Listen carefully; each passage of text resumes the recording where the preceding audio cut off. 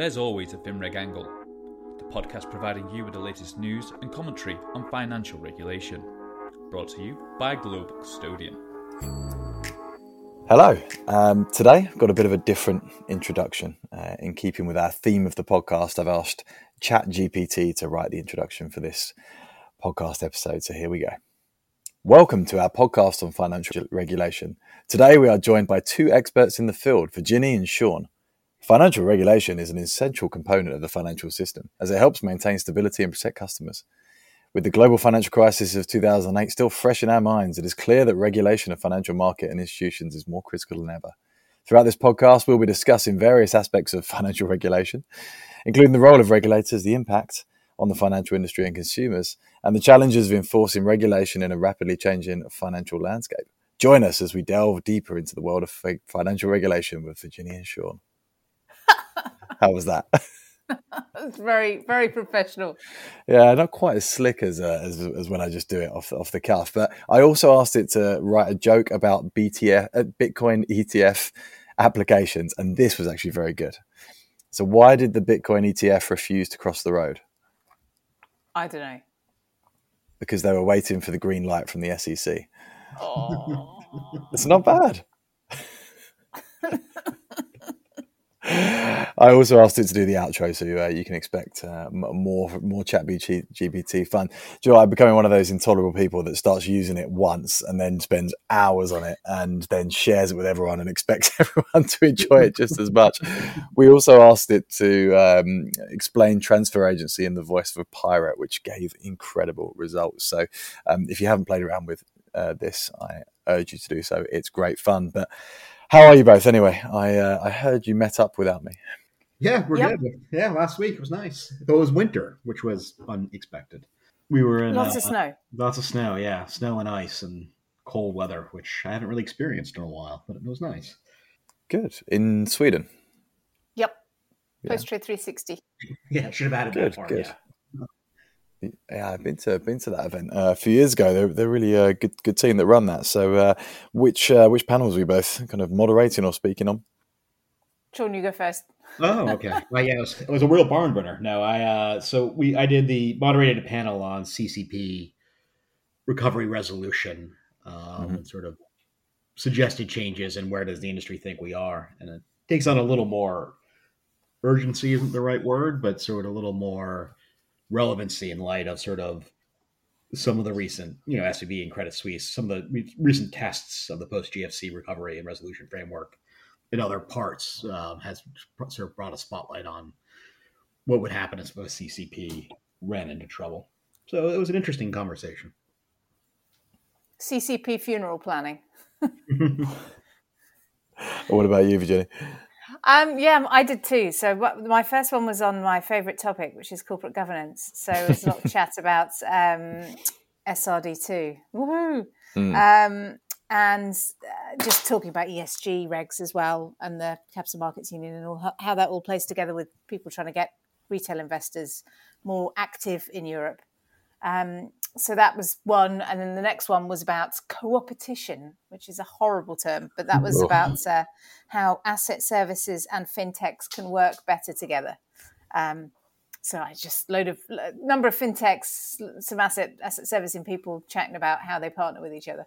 How can they work better together? I can't imagine. I mean, right now they're working together across the board. The asset services are pouring money into these fintechs. I guess we're seeing. Was it a case of we're not seeing enough results from those partnerships? It was more of like managing expectations and treating it like a long-term thing rather than a short-term thing, and just making sure that you communicate with each other. I think there's obviously a lot of challenges with fintechs at the moment because of DORA and things like that is making it harder to work with smaller providers. So there was a bit of chat about that and how there's a lot of pressure on onboarding and how onboarding takes a really long time comparatively, to what it was about 5 or 6 years ago. So what has DORA done to make that process more difficult? It's just you have to provide much more documentation. I think one of the fintech guys was saying that like it's gone up to, I don't know how many pages he said, or a couple of thousand pages for the odd for the what's it called, the documentation for due diligence to be up for onboarding, which is nuts. Wow. incredible. It was really hard enough to get in the door. I mean, it's interesting. We're seeing, I think the progress is quite quick in some areas. There's a couple of fintechs we work closely with, like Proximity and Sapphire, that they're moving very quick. And then there's others that we've highlighted in the past year that have just had either partnerships kind of severed with some of the big custodians, or, you know, have ceased to exist. And I guess it's kind of, you either succeed fast or fail fast, right? That's true. A lot of the DLT platform providers have gone out of business, right? So, Sean, I'll cut you off. What were you saying? No, that's fine. Yeah, no, I think that's right. I mean, I think some of it's people made bets on DLT and eventually, you know, those bets come due. And I think the other challenge a lot of fintechs are facing, depending on how they're financed, is, you know, we're not in the zero interest rate world anymore. So their sort of PE investors are a little more concerned about ROI than they are about growth, which I think when you look, you know, you mentioned Proximity, and obviously that was spun out of an asset servicer. So that sort of has a sort of a utility-like function. So it has the backing of the industry, which makes its life infinitely easier because it's not particularly trying to eat anyone. I mean, it's disrupting some parts of the world, but it has it addresses a very specific niche. And part of the panel really talked about, you know, working with like fintechs that address those niche areas so you can focus on other sort of core competencies. And I think that's probably a good model, but, you know, as we said, like due diligence from a regulatory perspective is a door, and operational resilience, and banks themselves have incredibly hard onboarding these days. So, you know, I think that's going to be a challenge for if you're a small fintech looking to get in and you don't have the benefit of a partnership or backing, because, you know, a lot of these big universal banks back these fintechs as well. It will be just hard to sell your wares into asset servicing. Yeah. And do you think if there's kind of some economic trouble on the horizon, it might be seen as more of a luxury than a necessity? In a lot of areas, yeah, I expect, right? A lot of it, people don't want to spend money on those areas. So, I mean, and, you know, if your onboarding is like a year and a half, your business might not be around by that point. So, you know. Right. Yeah, I mean, not to be cynical, but that's sort of my thing. Like, I think a lot of these fintechs, you know, is a way for, especially in the asset servicing side where I'm from, that to get investment in that in-house was almost impossible, but you can use fintech as a cool way to address an issue. But obviously it was never particularly a priority. So you will run into problems that, you know, budgets and economics turn against you. Yeah. Well, so our message here is keep marketing, get rid of the fintech investments. That's what I'm hearing from this. So look, a lot of developments, and I feel like we're still not getting to my T+1 podcast because just life keeps getting in the way and things keep happening. But you know, on the topic of AI, it's a hot topic at the moment, isn't it? With the rise of ChatGPT and the kind of pressure on the people to not go too far into this because the ramifications could be pretty intense. But as the podcast suggests, there's always a FinReg angle. What is it at the moment? You know, the kind of over the regulation of AI in the financial markets. I don't know who wants to start. I mean, I can start if you want. I mean, there are a lot of angles to it. I'd say a lot of the paranoia about it is about, you know, what kind of decisions should, or I guess generative AI is one thing, right? So ChatGPT is generative AI. So it's very convincing when it's sort of lying. It's one of the issues. So misleading information, if you're using it to put out marketing materials, that could be, you know, in contravention to investor protection. There's also the angle of, you know, putting data into something, you know, it's processing data. So GDPR warning bells come off at that point. And it's also a relatively immature technology that has got a lot of coding bias in it. And, you know, the AI ethics side of things pings on that radar as well. So there's a lot of different angles to it from a FinReg perspective, I'd say. Did I miss any, Sean? No, I think that covers it. I mean, I think I would say the only other thing you've seen a lot of the bigger banks, you know, noticeably, I think JP Morgan announced, a couple other banks have announced sort of some rule sets and slowdowns of using it, because I think rightfully when there's an innovation, especially in financial services, you're wary of how regulators will react. So for all those reasons Virginie sort of highlighted, I think banks are a little gun shy about jumping right into using this technology if they don't know the rules of the road from a regulatory perspective. And they're also chastened a little bit by, the billions of dollars that have been dished out in fines for stuff like using WhatsApp and data usage. So they don't want to end up on the wrong side of the equation. So I think for all those reasons, it's almost like there's no specific FinReg angle. So there's inherently a FinReg angle because there's no friend to deal with. Yeah. It's true. I mean, it's a funny one, isn't it? Because it sits in that sort of bracket where regulators get a bit nervous because they're seen as holding back regulation if they go against it, but then they don't like it because it's risky and there's lots of things that can go wrong with it. So it's kind of that line that we keep seeing the back and forth. I mean, God, crypto and DLT seem to be in the frame all the time, but this is another one where they're sort of wary of saying anything publicly, but then still put pressure on firms not to use it. And a lot of banks are banning it now. Central Bank of Ireland, I think, the other week as well, just in time for St. Patrick's Day. Yeah.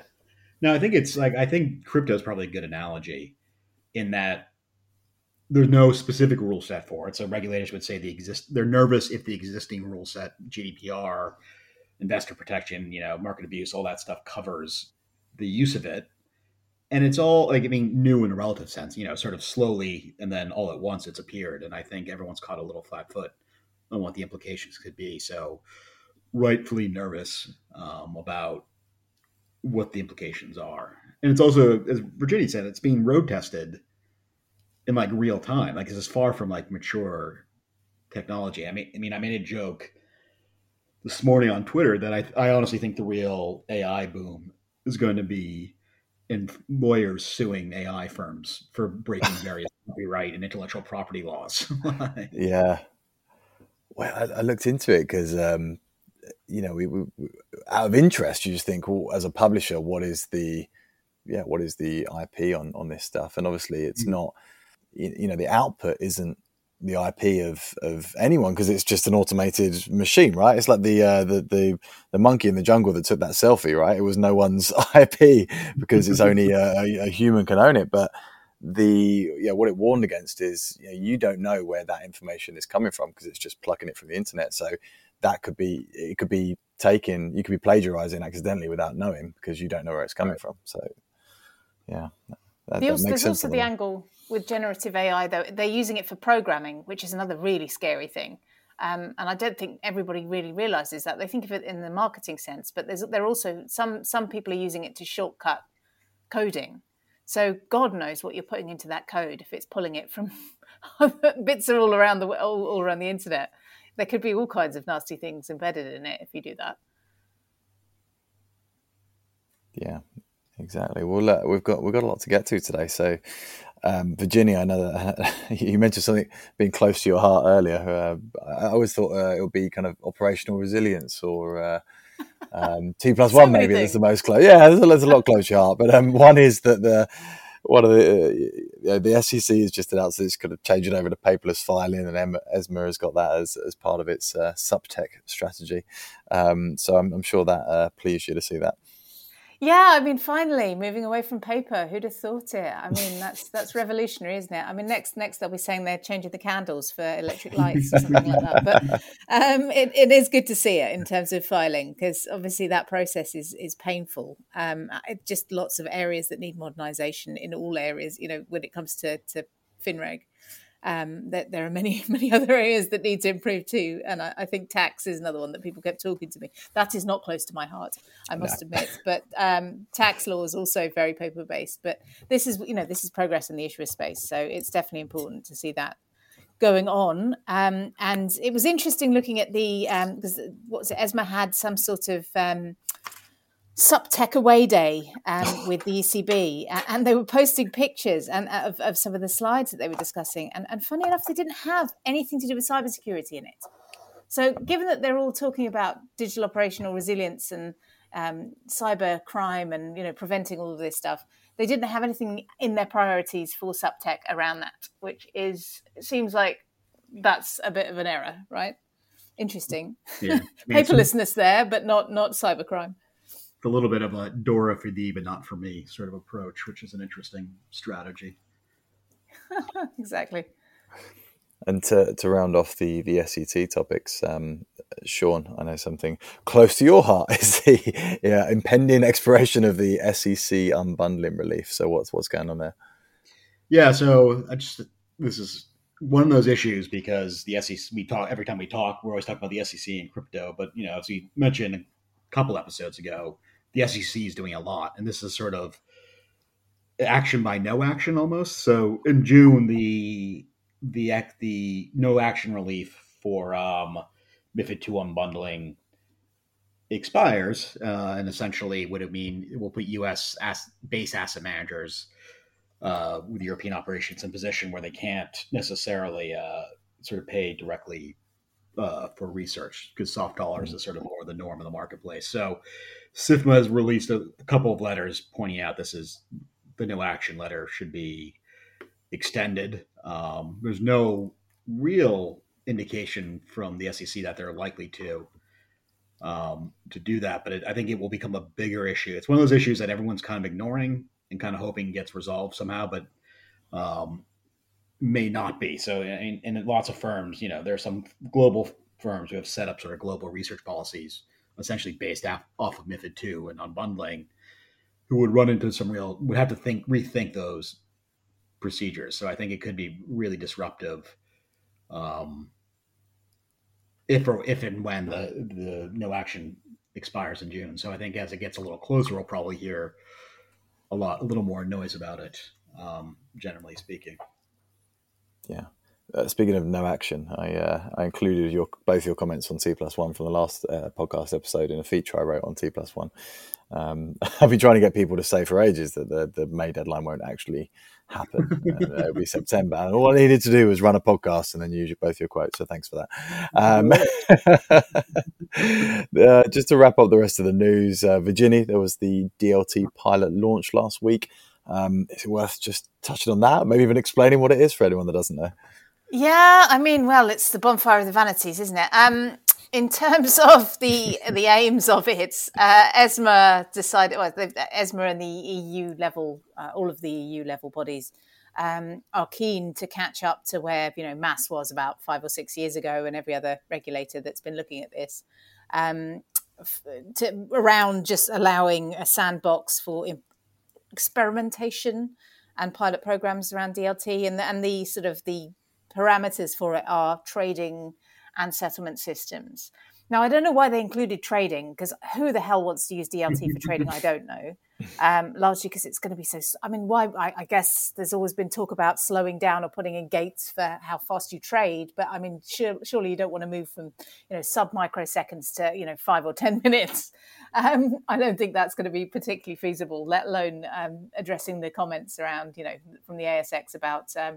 how much scalability there is in the DLT platform. So hopefully this 6-year program that launched last week will help people understand what the limitations of DLT are and where it's fit to be implemented, if anywhere. But that's sort of the intent of it, is just to give a safe space for experimentation, that where the regulator can't whack you for doing something. Yeah, cool. Anything to add on that, Sean? I mean, I could make fun of it a little bit, but I suppose I Okay, well, moving on. One thing, I think it's good for us to kind of tick off all the major things that are happening and explore the FinReg angles of said major financial market events. I really think there's something about March, by the way. If you look back at every March for the last kind of 4 years, something major happens. Maybe it's one of those things where there's always a trend there if you look hard enough for it. But from COVID, it's the Ides, John. It's the Ides. It's the what? Sorry, the Ides of March. Oh. So yeah, Credit Suisse and UBS. I mean, firstly, thanks regulators for doing that on a Sunday evening. Mother's Day, I think it was as well, which meant I had to cover the story. But huge market going on, but what's the FinReg angle of this, Sean? I'm sure there's a few, but what kind of jumps out to you that we should be talking about? I mean, I think the big picture FinReg angle from it probably is sort of some of the underlying assumptions around and sort of rules of engagement that were agreed post financial crisis around how banks and major banks would be sort of resolved and wound down were sort of ignored. In the case of Credit Suisse, as they sort of were hastily, a shotgun wedding was arranged with UBS. And similar to how, the Treasury and the Fed ignored some of the rules to sort of salvage the SVB situation, the result was slightly different. So I think one of the takeaways, I think you're seeing discussion now where it leads to, I don't know, is, do we need to relook at some of all these rules around sort of resolution of firms in the event of trouble? And this sort of actually links tangentially to the CCP conversation we had in Stockholm about their resolution as well. Could we reasonably expect the resolution plans to be enacted as they're conceived in the heat of the moment? And I think there's a lot of people who would say, in some ways there is no FinReg in a foxhole. And when you're faced with what it seems like a dire situation, policymakers are going to do what they need to do to keep the system going. So I think, what are the ramifications of that? I think we will need to wait and see. And then I think the other more tangible one is anytime something like this happens, be it SVB, Credit Suisse, Signature in the US, there's going to be a demand for more reporting. That's just the default of policymakers. But I think there will be some questions raised about, arguably for all those institutions, regulators had all the information they needed about what was happening. And the supervisors arguably didn't act as quickly as they could have. So, really, what is the point of this reporting people are getting if it's not driving decision-making? And these firms are still sort of careening towards the abyss regardless. So I think there'll be a lot of debate around that, about how much new reporting is needed and what are regulators doing with that reporting that they're getting. I mean, essentially, it's the job of the regulators to establish confidence and trust in the market, right? I mean, that's essentially their role, and it's not very easy to do. I think that's just highlighting it, right? Yeah, I mean, it's easy to be critical, but I think in the moment, decisions have to be made because I never thought this kerfuffle was the next GFC or real banking crisis, but you do want to stem any threat of that. So obviously regulators will do whatever they can to do that. So it just raises questions around that. And it's interesting because it reminded me of, 10 years ago, a lot of some Asian countries really questioned the whole underlying thesis that you shouldn't nationalize banks in the event of a crisis because culturally they just didn't care if they did it or not. And that to them seemed like the easiest solution. So it's just sort of interesting that when it comes to it, maybe that isn't the worst outcome. So I think you might see some of that debate, but that would be very much at a FSB level. Anything else to add, Virginie? I mean, yeah, it's just striking that you can't regulate panic. I mean, it's a lot of these things, and some of these things just show you how it's the humans at the end of the day that sort of dictate markets, right? And it's all made up, right? If you look at it really logically and think about it, take a step away from the industry, a lot of this stuff is just caused by human nature. And you can have as much data as you want on hand, but it's not going to stop people panicking or making the wrong decisions or, during a stress, people just act irrationally sometimes, regulators included. So I don't know. How do you get rid of that? I don't know. But yeah, I think that's fair. And I think, to be clear, you can't unrun a bank. And so if a bank run, and we don't see them that often, but if it happens, it's really hard to stop. And so the rules are a lot to make sure that that run doesn't cause larger issues and doesn't create, sort of contagion to the system, which, largely was contained. So I think if you wanted to give them credit, if you were so inclined, you could say it, that's really the goal in that situation. But, you can't stop money from leaving. And that one thing, I think the other thing we almost certainly will be talking about in the next few months is that in the US, you're seeing a lot of deposit flight into money market funds. And you've already seen Janet Yellen sort of raise the alarm again about money market funds being sort of potentially systemically risky. So I think there will be a renewed focus on the SEC and to a lesser extent, as a sort of reworking of the money market rules as they continue to drain deposits from the banking industry. You mentioned credit to regulators as if we don't do it. Sure. Are we an anti-regulation podcast? Is that how it's coming across? I don't think so. I don't think so. In case any are listening, I just want to make sure they know I don't always criticize them. keeping those job offers on the table, then, sure, for the SEC chair. Right. In case it comes up in congressional testimony, I can't have it said that I was anti-regulator. Also, the more good things we say, the more likeliness is we get them on the podcast eventually, which is the ultimate goal, of course. Conscious that we're veering towards the 30-minute mark, and based on reader feedback that we should keep it under that, I'm going to wrap it up there. Next time will be the T+1 podcast, I promise. Virginia, they haven't asked you to do the Cybos T+1 panel yet, have they? Not yet. No, I'm doing a LinkedIn thing on T+1, a LinkedIn Live thing next month. Okay. I think. Ooh, very cool. So, yeah. I'm still waiting to see who's going to moderate it. They're either going to ask you, me, or maybe Barney Nelson from the Value Exchange. And if it's anyone else, I'll be shocked. But it's there should be a crown for whoever gets the nod there. But outside of what you've already mentioned, Virginia, what else are you working on the moment? I'm doing a big piece of work on proxy voting, in fact, again with the governance side, and I've also just put something out on operational resilience. So that's up on the site now, looking at operational outages and things like that, tracking those, whether they're caused by war, famine, or weather or cybersecurity issues. Super. And Sean, what are you up to, and where can everyone find your thoughts? Yeah, as always, people can follow me on Twitter at smtuffy to see my latest musings on various things. Or if FinReg memes are your thing, you can check out FinReg memes on Instagram for nothing but unfiltered FinReg memes. Brilliant. And with that, we come to the end of our podcast on financial regulation. Our heartfelt thanks go out to our guests, Virginia and Sean, for sharing their extensive knowledge and experience in the field of financial regulation with us today. It is clear that financial regulation is a complex and ever-evolving topic, and our guests have shed light on some of the critical challenges and opportunities facing regulators and financial institutions alike. From ensuring transparency and fairness to talking systematic risks and protecting customers, FinReg plays a vital role in safeguarding the health and stability of the financial system. Thank you once again to Virginia and Sean, and to all our listeners for tuning in. We hope you enjoyed this episode of our financial regulation podcast.